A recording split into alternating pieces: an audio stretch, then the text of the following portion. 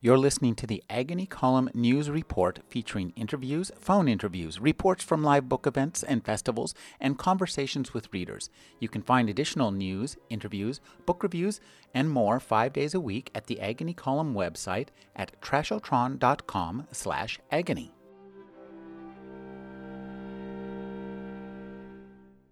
There's a word that's always bandied about during a political campaign, but almost never uttered by the candidates themselves: Machiavellian. Google that word with Obama or Clinton or McCain, and you'll get over 100,000 hits for each, with bloggers and pundits weighing in on how apt the description might be. The word implies underhanded or sneaky attempts to gain and keep power. But as Rick Kleffel of member station KUSP reports, that definition might be unfair, too. Nearly 500 years ago, an exiled ex-politician named Niccolò Machiavelli wrote The Prince, a little book of advice for those who had set out to conquer other countries. Almost instantly, his name became a synonym for political scheming, and it remains so to this day. Peter Constantine recently translated Machiavelli's most infamous work. I think very many people who use the word Machiavellian don't quite know what, they know what it means, but maybe not its long etymology, where it came from, how it happened to be. Machiavelli's work was widely censored before it was translated, and, Peter Constantine says, condemned before it was clearly understood. People had heard that there was this incredible book that was forbidden.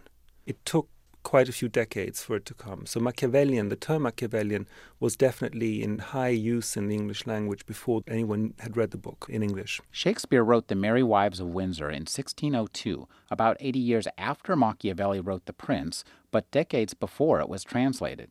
In this scene from the play, the political and moral implications of the name are made clear. Here, mine host of the Garter, am I politic? Am I subtle? Am I a Machiavel? Shall I lose my doctor? No, he gives me the potions and the motions. So Machiavellian had become the slangy, with-it expression of the time for somebody who's evil and who manipulates the situation in order to get what he wants. Machiavelli was not simply a political writer.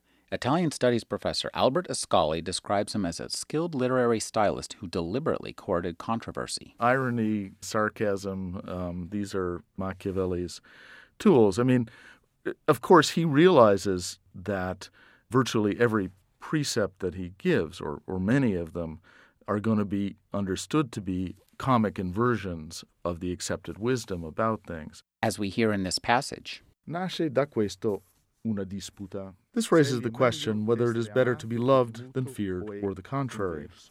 My reply is that one would like to be both, but it is difficult to combine love and fear. If one has to choose between them, it is far safer to be feared than loved. Machiavelli's The Prince was written in a time of political upheaval. He used direct language and dry humor to address the problems one could expect when setting out to overthrow an existing state.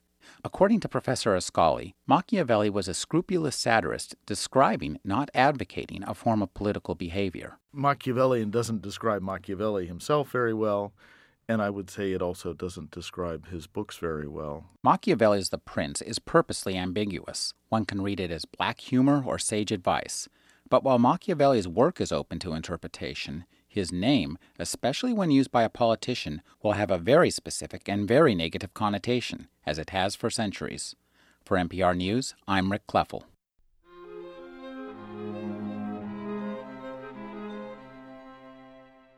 You're listening to the Agony Column News Report featuring interviews, phone interviews, reports from live book events and festivals, and conversations with readers. You can find additional news, interviews, book reviews, and more 5 days a week at the Agony Column website at trashotron.com/agony.